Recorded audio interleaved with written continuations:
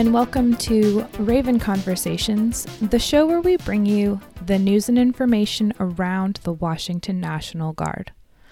I'm Sarah Morris, and on today's episode, Jason and I sit down with Colonel Kevin McMahon and Command Sergeant Major Eric Sandlin from Joint Task Force Steelhead. Joint Task Force Steelhead has been the Washington National Guard's main element in support of the COVID-19 response, and during our conversation, we work our way through the response from March to present day. Enjoy! Bigfoot country is earthquake country. If an earthquake were to happen right now, what would you do? When you feel the ground shaking, drop, cover, and hold on.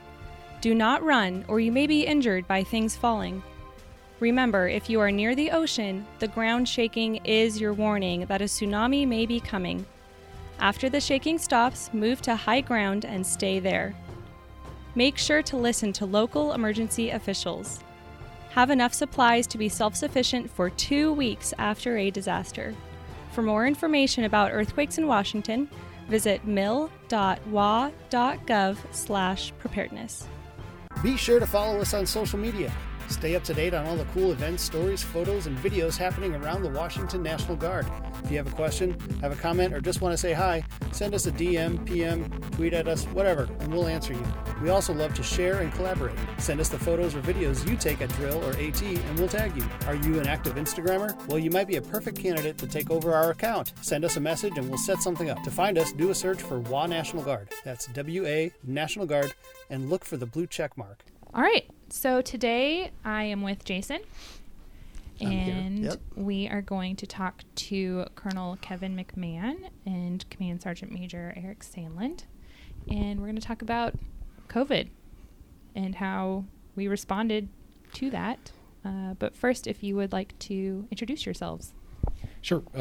Colonel Kevin McMahon. I'm the commander of the 96th Troop Command and also the commander of the 10th Homeland Response Force. Command Sergeant Major Eric Sandlin, 96th Troop Command, Command Sergeant Major, and Joint Task Force, CSM. And then the COVID response is Joint Task Force Steelhead. It is, yep. And then what is that comprised of personnel-wise? So the Joint Task Force originally, and there's been some modifications since we've been at this since late March, but we have a task force that we refer to as Olympic, which is a west side of the state doing food bank missions. Then on the east side, we have Task Force Columbia, which is also doing food bank missions. We had a Task Force Kokanee, which is doing COVID mapping for the Department of Health. And then we have Task Force Dragon, which is doing our test kit assemblies along with COVID-19 tests for the civilian population. And then we also had Task Force Coho, which was Employment Security Division work that has since shut down. And that's Air, Army, and State Guard. Correct. Okay. And then I guess we can start with March. Yeah, so take us all the way back to March. I mean, like me, I was just coming back from deployment, and I was being quarantined in El Paso. And I was being promised just 2 weeks with my darling angel at home. And here we are. So I guess, what did it look like in March? And then we'll sort of progress from there. Sure. So originally what we were standing up was a dual status command. So Brigadier General Brian Grinnan had been tasked to be the dual status commander. And within that, then we have a Title 32 National Guard element, and then a Title 10 or active duty element. Northcom then sent out a colonel and a team that was responsible for the Title 10 employment of forces that were inbound to the state of Washington. And then I was asked to be the Title 32 commander for all National Guard forces here within the state of Washington. Sergeant Major Sandlin was tagged to be the senior enlisted advisor for General Grinnan. And for approximately a month to 6 weeks, we worked as a dual status command staff and team, building some hospital capacity up in the greater Seattle area. As at the same time, we started to build some food bank capability, and then started to get additional requests for what we saw which was the testing capability, the support to Employment Security Department. We even moved around ventilators that we were receiving from out of state to local hospitals because there was a concern that we just didn't have enough within the state of Washington. I think early on it was very, very much about hospital capacity. It wasn't as much as where we are today. And in those early days, we were working a lot with Title X on getting assets from Colorado, Joint Base Lewis McChord medical assets to assist the hospitals in their capacity. And as that kind of wound down over a 6-week period, then we transitioned back. Title X status went away, and it went to just a Title 32 support role at that point. Can you explain the difference between Title 10 and 32, what the differences are? Title 10 is active component, active Army. U.S. Code Title 10 refers to active component. U.S. Code Title 32 refers to the Army National Guard. Actually, not Army, but the National Guard, whether it's Army or Air Force. Okay, so originally there were active duty troops that were asked to help out. And when you say dual status command, can you explain that a little bit? So what that was Colonel, or as you were, General Grennan was in charge of the active duty troops that were within active duty does not work generally for a municipality. That's a National Guard role. And so therefore active component does not take instructions from the mayor of Seattle or the governor of the state of Washington. You need that officer, that National Guard officer, to be the one in charge. And so for that 6-week period, the folks that were at the CenturyLink Field Hospital, they fell under the dual command of the active component Army and General Grennan at the same time. And at some point, the active component would have dropped off, and it would have been solely General Grennan in charge, but we never reached that point because they weren't utilized as they were designed. Was he on Title 10 orders then as the dual status commander? So he was. Okay. Yep. And the unique thing about the dual status command, which has been used several times within the National Response Framework, is that, as Sergeant Major talked about, it's that relationship between the active component forces and the National Guard, which is why Northcom sent out an 06 active duty officer.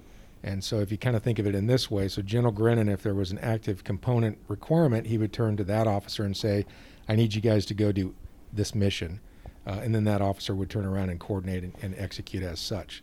And then if there was a requirement for the National Guard, General Grennan would turn to me as the Title 32 deputy commander and say, I need the National Guard to go do this. And so he's kind of that overarching mission command. Kind of like that bridge between the two exactly. services. Yep. And then those two colonels would go execute either a Title 10 or Title 32 mission on behalf of what he's been asked to do from either the governor or from the state of Washington. Makes sense. Don't want to go off the beaten path about Title 10 and dual status command, but isn't there some kind of training that this General Grennan has to go through in order to be, I guess, qualified to Yeah, so it's a Northcom program, and so I can speak fairly clearly on that because I too am dual status command qualified. And what you end up going to first is you go through a number of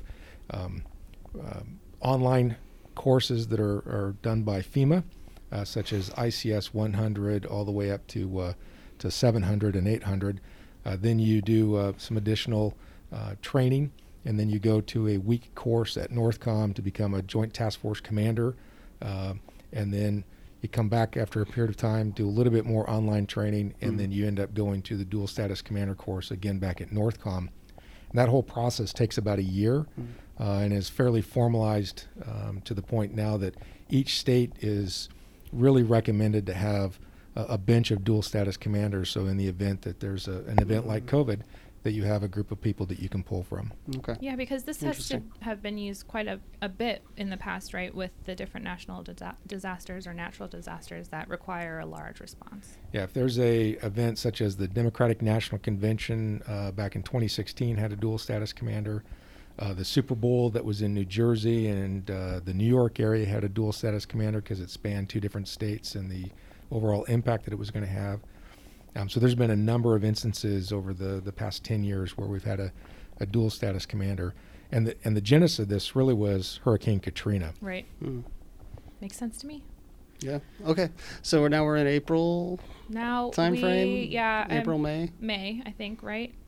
6 weeks ish, May ish. Yeah. So the response really for us changes more towards food banks first. Well, food banks, as Sergeant Major talked about, the focus originally was really the hospital capacity. Right. So that's where we were distributing out the ventilators, making on-site inspections throughout the state.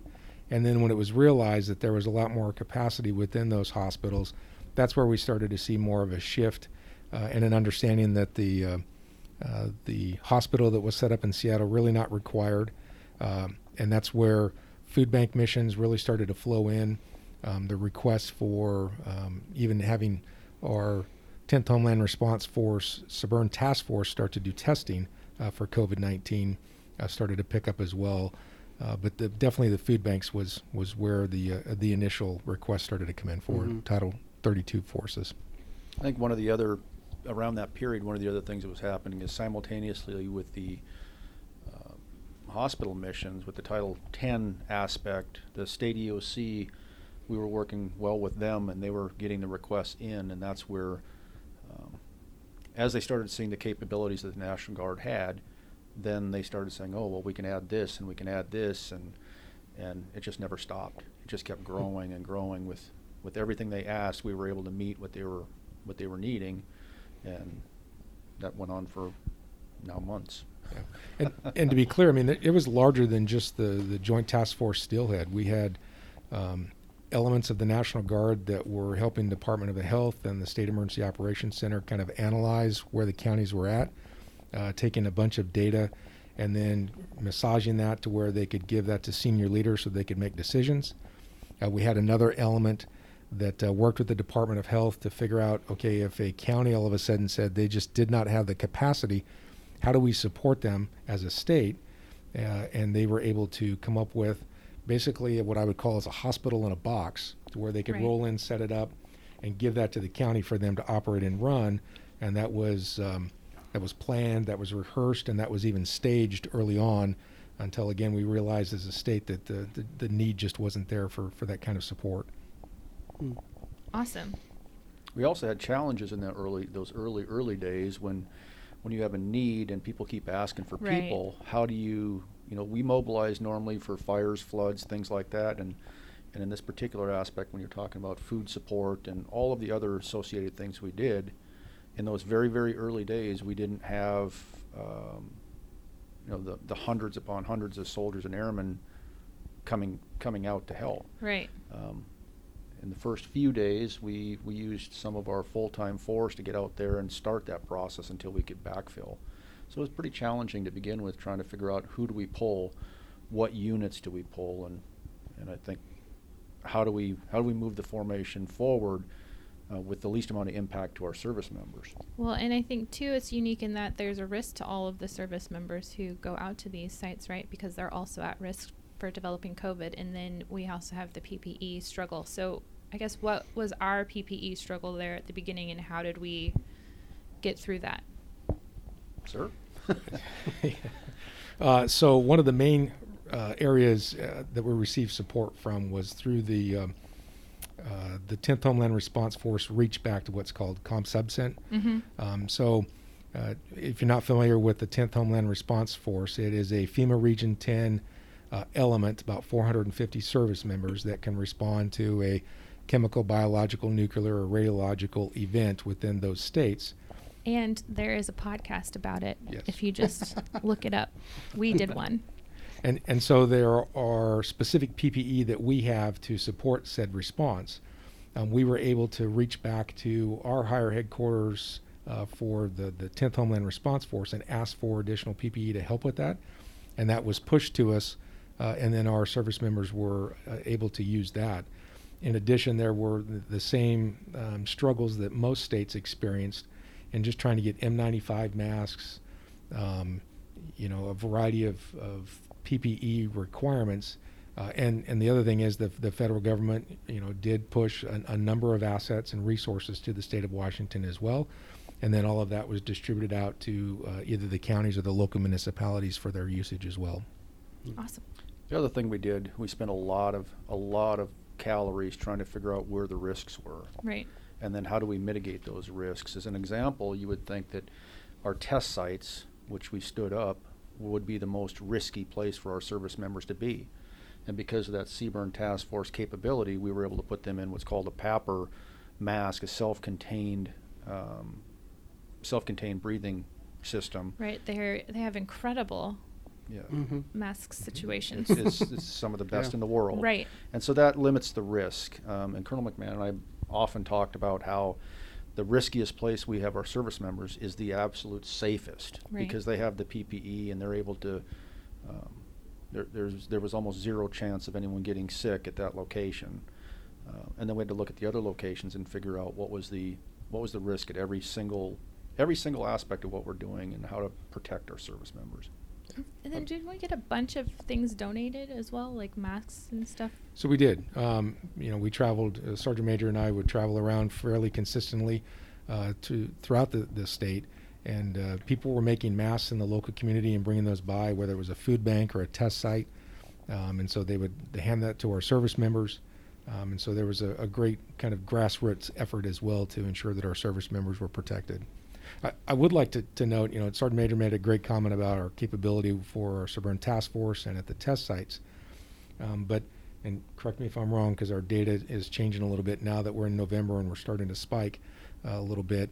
But to date, we've had somewhere around 1,300 service members that have rotated through the Joint Task Force at one point in time.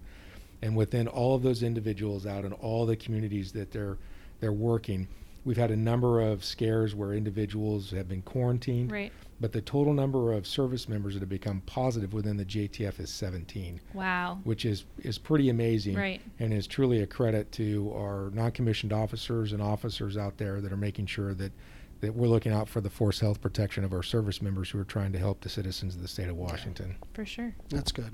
Wow. So I wanted to ask about the correlation. So with the onset of COVID, there was a big dip in employment, like people, shut down, record unemployment rates across the nation.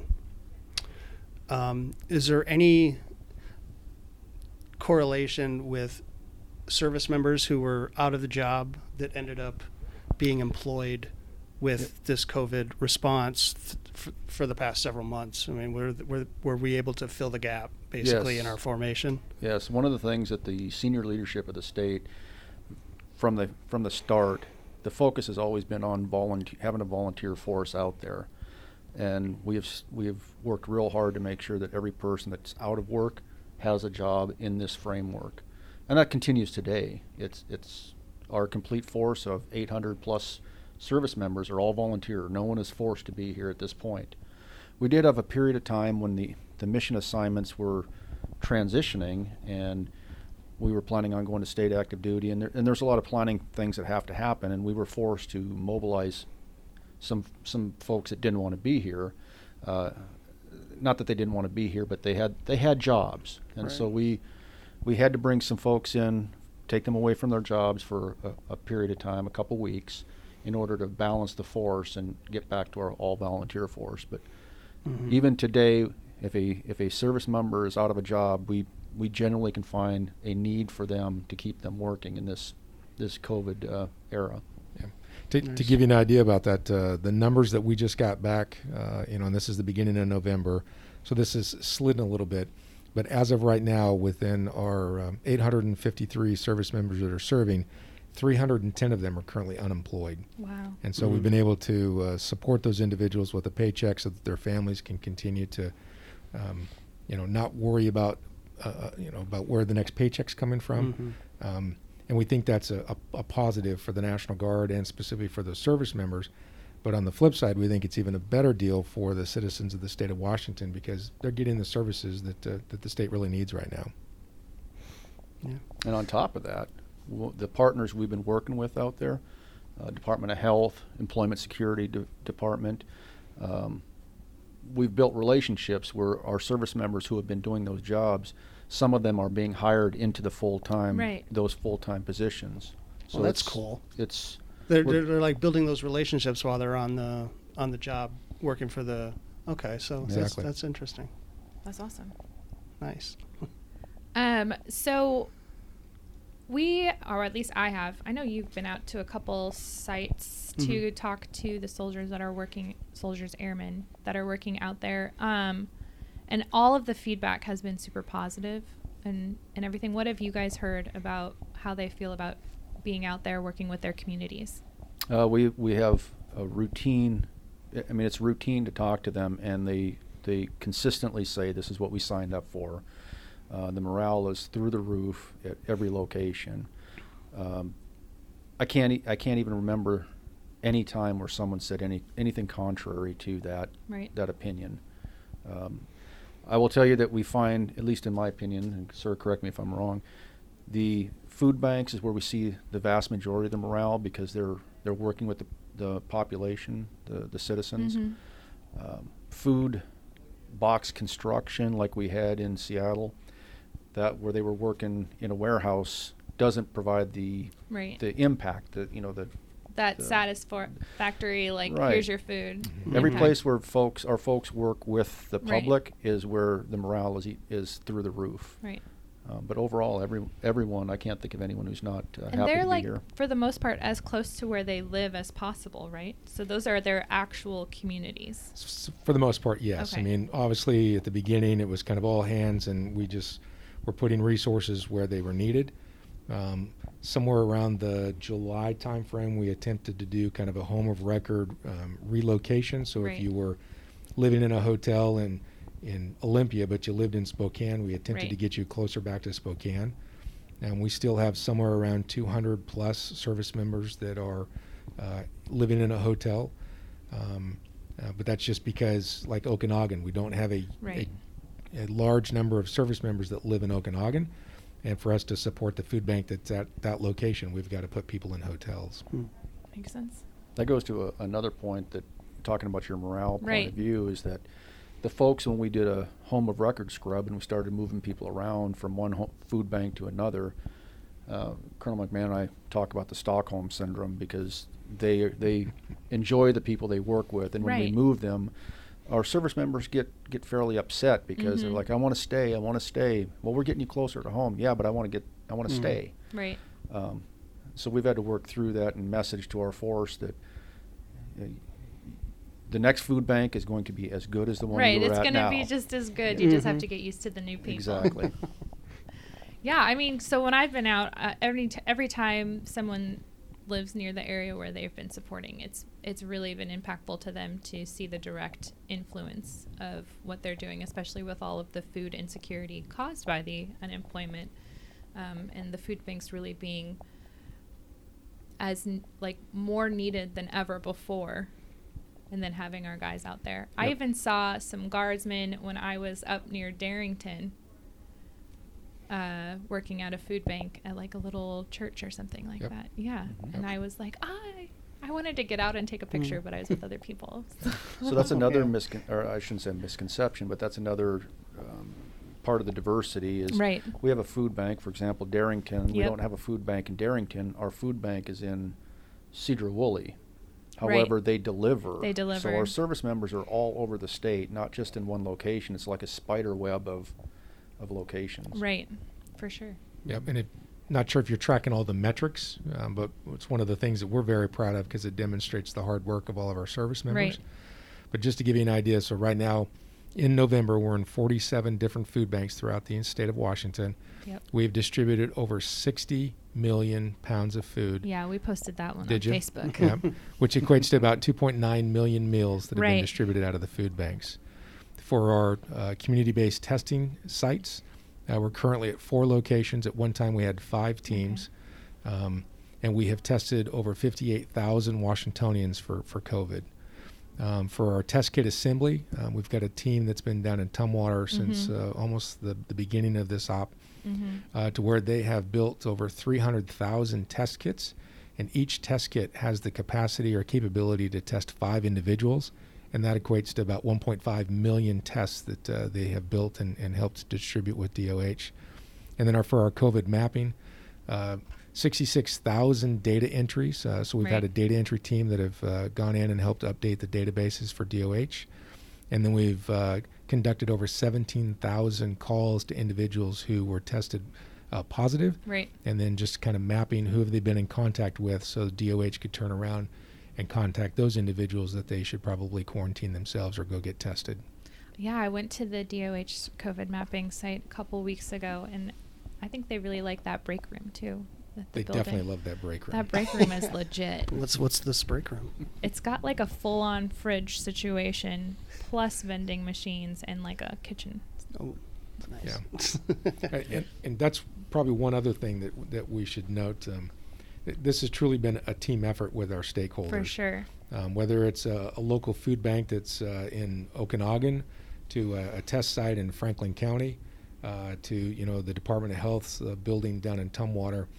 Everywhere that we have gone, our stakeholders have also looked out for the best interest of our service members. And so we couldn't have done everything that I just talked about and all the hard work that they've done without their assistance as well. So it's truly been a team effort.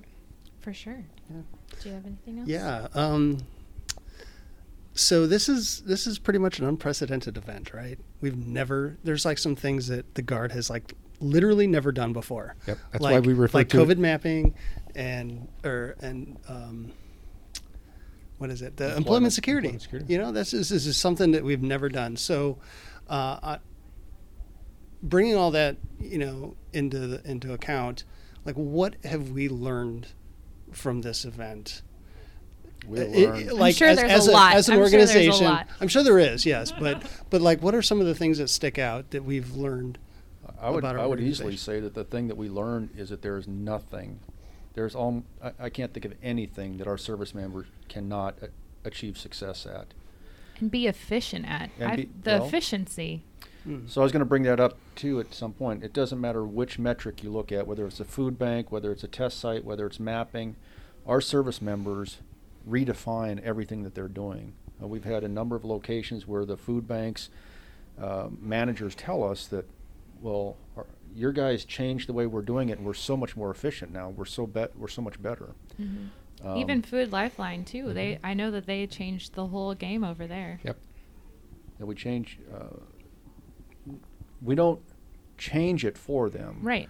They suggest how it could be a little bit more efficient or run smoother, and they run with it, and then the outcome is always success. Mm-hmm. But that's the number one thing I would say is that there's nothing that our service members can't accomplish. How adaptable we are. Yes. Exactly. That's phenomenal. Yeah. Yep. And hard work. And so, for example, you mentioned Food Lifeline. Right. Sergeant Major and I talked to them about, okay, tell us how you came up with it. Originally, we had 250 service members at that location. And they had some metrics that they had looked at as to the number of boxes and pounds of food that they wanted distributed on a daily and weekly basis. Right. And, they did those metrics, and then they doubled it, thinking, okay, so this is the Guard. They should be able to double what we are going to ask them to do. Right. In reality, our service members quadrupled what the metrics were, to the point that Food Lifeline was just flabbergasted with the efficiency and effectiveness of that team. Now that is a downside too, because then they expect that, and our service members have to maintain, which they do. Right.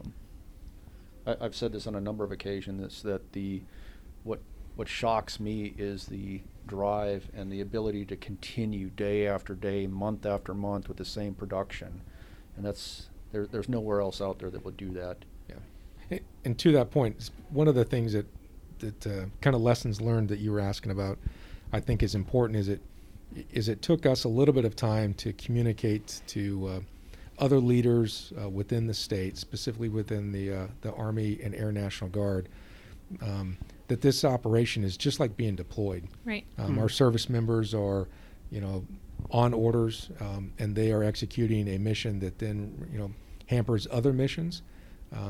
But it's really important. It was the priority, and we think it's still one of the priorities with everything else that we're doing. And to your point, the Year of Guard, the Year of the Guard is the kind of motto that we've been talking about. So if you look at what the Guard has done this year, COVID set aside, fighting fires, Mm-hmm. civil response. Yep. You name it, and the Guard has continually been asked to pick up and help. And as Sergeant Major noted earlier, I think that's exactly why our service members have joined the Washington National Guard. For sure. As we transition later in this year, we were kind of going on a timeline earlier, but now we run into, we went through the COVID response. Mm-hmm. Then we had wildfires, which we had folks have to go participate in. Mm-hmm. We had domestic civil disturbance that we sent some of our folks out to work with. We have continuing deployments that are going on. So there's no shortage of work that needs to be done Right. by everyone. And shows what a great team we've got. So despite all that, I mean, we've talked about, the motivation of our troops, our service members on the line. Have you guys, this has been nonstop since March. Have you seen any fatigue? Have you seen anybody, just like, enough is enough, I want to get back to my life? Well, we have that. we certainly do. We have individuals who they get jobs and then they need to go back, or someone who had a job. Like the commander mentioned, we have 310 that are unemployed. That means we have 400 plus that have jobs, but they're doing this because they want to, and some of them have been gone for 6-8 months, and they have to get back to work. And continuing with the volunteer force, they can go back, they can leave when they want to. I will give kudos to the commander here because routinely he is pushing for days off. He gives the task force commanders the latitude to work the hours needed in order to keep the force fresh and ready to go, providing that continued response all the time. And we've been doing a very good job of making sure that our folks around holidays, not everyone gets a holiday off, but they get some time off. If they're not off on the holiday, they get some time off later on. And that we have leave built in there. So we've been doing very good on making sure everyone is fresh and ready to go. Okay. Yeah, how has that been, though, balancing everybody's... Oh, so everybody's had a different experience with COVID and how it affects their family, how it affects their community, everything like that. And then how has it been balancing that work-life balance for all of the members who have cycled through the task force? That's a great question. I would have to say that It's like something military people are notoriously bad at. Yeah, exactly. I'm sure, like every organization, we have done very well in some areas, Right. and we have done poorly in others. I would like to think that the vast majority of our service members have done a really good job of that life-work balance. Right. We've also placed an emphasis, just because we have taken away our service members from either their wing or their major subordinate Right. command, who are concerned for the readiness of that service member, to where we have continually asked, hey, if you've got opportunities, we want you to start doing PT to improve your PT scores. Right. We want you to go through and do all of the annual training requirements. The big push that we did as of late was the flu shots. Yes. And so just kind of measuring those metrics, our task force commanders and then our non-commissioned officers have done an outstanding job, because it's one of the end states that Sergeant Major and I are really striving for, which is when we return a service member back to their unit of assignment, that they go back better than how we've received them. And to that point, we were briefed this week that one of our task forces had 49 soldiers who had not passed a PT test when they arrived. Right. To date, they have 16 have not been able to pass the PT test. Okay. Everybody else has. That's awesome. And so those flags are being lifted, and now those soldiers are eligible for promotions Right. and for reassignments to other units. And so that's just, I think, a great example of the hard work and dedication that our units and our elements within the JTF are working towards. And we have other great stories about the relationships that are built across the formation, whether it's Army and Air, Army and Army, Air and Air. This has provided a lot of close knit work that Right. builds a better team. And we all wear the same uniform now. Some say Army, some say Air, but yeah, But yeah, that's we are, and we treat the Air the same way as we treat soldiers, and that's why we continually say service members. It took us a few weeks to get that really down. Yeah, but, it's tough when you get used to saying soldiers all the time. Yeah. I always catch myself, and I have to remind myself. One of the good stories I think is the where do they have the bikes? Is that At White Center? White Center. The White Center Food Bank. We have individuals. They have built such a team, close knit group at that food bank that they were donated. I can't remember who donated. A bike club donated like Oh. 8 or 10 bicycles, Wow. and that group on the weekends, on their days off, get together and they go ride bikes around the area, That's awesome. nice. and that's across, services, and it's just a really good team building event. Yeah. And that's not a single story. They're all over. So then, because of the Air Army dynamic, and then all of this being new territory, are you guys leaving this with some new SOPs for emergency response as far as the Guard is concerned? So I don't know if we've come up with exact revised SOPs. Well, I mean, not necessarily you wrote them down, but you Yeah. got them planned in your head. I think so. I think, the Joint Operations Center in its efforts with what they've been able to do to coordinate the service response within the JTF and our efforts of dealing with, whether it's the A1 and how do we take care of an airman's personnel issues. Right. I'm sure if you were to talk to Sergeant Major 6 months ago, he'd have had no idea what that looks like. He wouldn't understand what ARROS is or Right. MIL-PDS. He now knows what that is, as do I.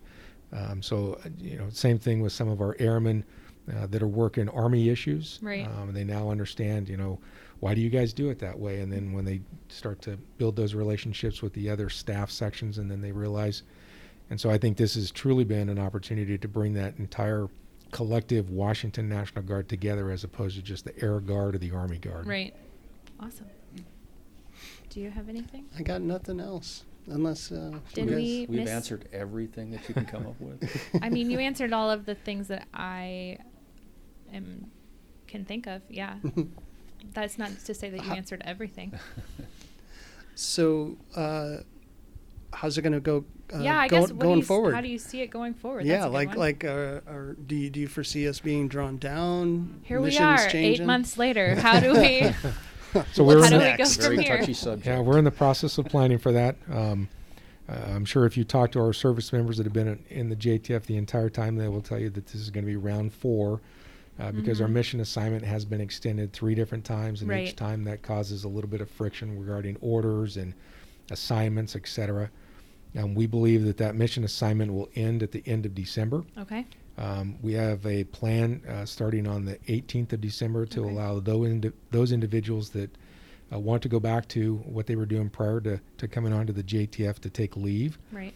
But then we're also looking to transition about 550, 580 service members onto state active duty. Yep. It's our belief that the food banks will really be an enduring mission that we'll probably be supporting until June of 21. At least through the holidays, I would Exactly. think. Yeah. Yeah. We believe that over the 8 months, the state has built capacity to do testing Right. and the capacity to do mapping. Right. And so those missions will more than likely go away by the end of the calendar year. And then really what you'll have at the end of the day is the enduring 47 food bank missions Right. throughout the state of Washington. All right. That makes sense to me. So it's food banks from here on out. Yeah, and it's one of those deals where, again, maybe we didn't explain this, but the reason why those food banks require so much assistance is their support came from volunteers Right. that were High risk. high risk. Right. And until there's a vaccine or until there's some significant way to mitigate the effects of COVID, we really don't see as a state those individuals returning. And then when you look at the impact that those food banks have had, in some cases they have had a 600% increase in need. Yes. And so again, that means people are not eating, and people do not have the nutrition that they need in our state unless we're there to support those banks. Yeah, I think food insecurity was one of the major issues at the start, and that the food bank mission has, of course, been essential to that. Yep. And I know every time I've been out, the manager or director of the food bank has definitely told me about the increase in customers that they've had at every food bank. Yep. So, for sure, definitely important, and so rewarding to work at those food banks. Awesome. Another great takeaway, since we got nothing but great stories. So we were recently up in Seattle and talking to a food bank manager who did not have a high opinion of the military. All right. And he shared with us that after this relationship with the Guard, his opinion of the military is well, I shouldn't say significantly. He said it changed. Okay. But it That's changed fair. It changed That's for the fair. positive. Might not have been a lot, but it was certainly, it changed. And We'll take what we can get. Yeah, he found the value in what we do. And so I think as we transition out of food banks and over the next however long that is, the takeaway will be that we have shown the public what the Guard can do, that we are here for them. And I know some members intend on staying to volunteer afterwards. There's been a number of individuals, and that's part of getting them in the food banks close to home and working with the people of their community as they build those relationships. And there's a number of them, even on their off days now, they come in when they're not supposed to be in civilian I have heard that clothes, as well. and they continue to work because they're so invested in the work that they're doing. So awesome. Mm-hmm. Did we miss anything you guys want to talk about? This is I just your want to chance. reiterate that the team that we have, every person that we've had on our team, every single soldier and airman that we've had has done an outstanding job, and they represent the National Guard and the professional soldiers and airmen that we are, and we couldn't have been prouder to be working with them. Wish it was for a better circumstance, but this has been a great, for me, it's been a very rewarding period. Sure. Yeah, and I guess the only other thing I would note so first off, I really thank you guys for your interest and an opportunity for us to highlight the great things that these service members have been doing for our state. I've also got to take a moment to thank the senior leadership and then the staffs of both the Air and the Army. And when you're dealing with so many people and trying to make sure that they're taken care of, obviously there's friction. But at the end of the day, everybody has worked towards ensuring that we've taken care of our airmen and our soldiers from their standpoint, what is best. And so, again, I think it's a great representation of the entire team effort that the Washington National Guard has done to make this operation a success. And Sergeant Major and I have reaped the benefits of everyone's hard work. And so, again, I really appreciate you taking the time to recognize all that effort that has gone into this. Of course, it's the most interesting thing we've been doing for the last 8 months. So we are very happy to highlight you guys and all the great work.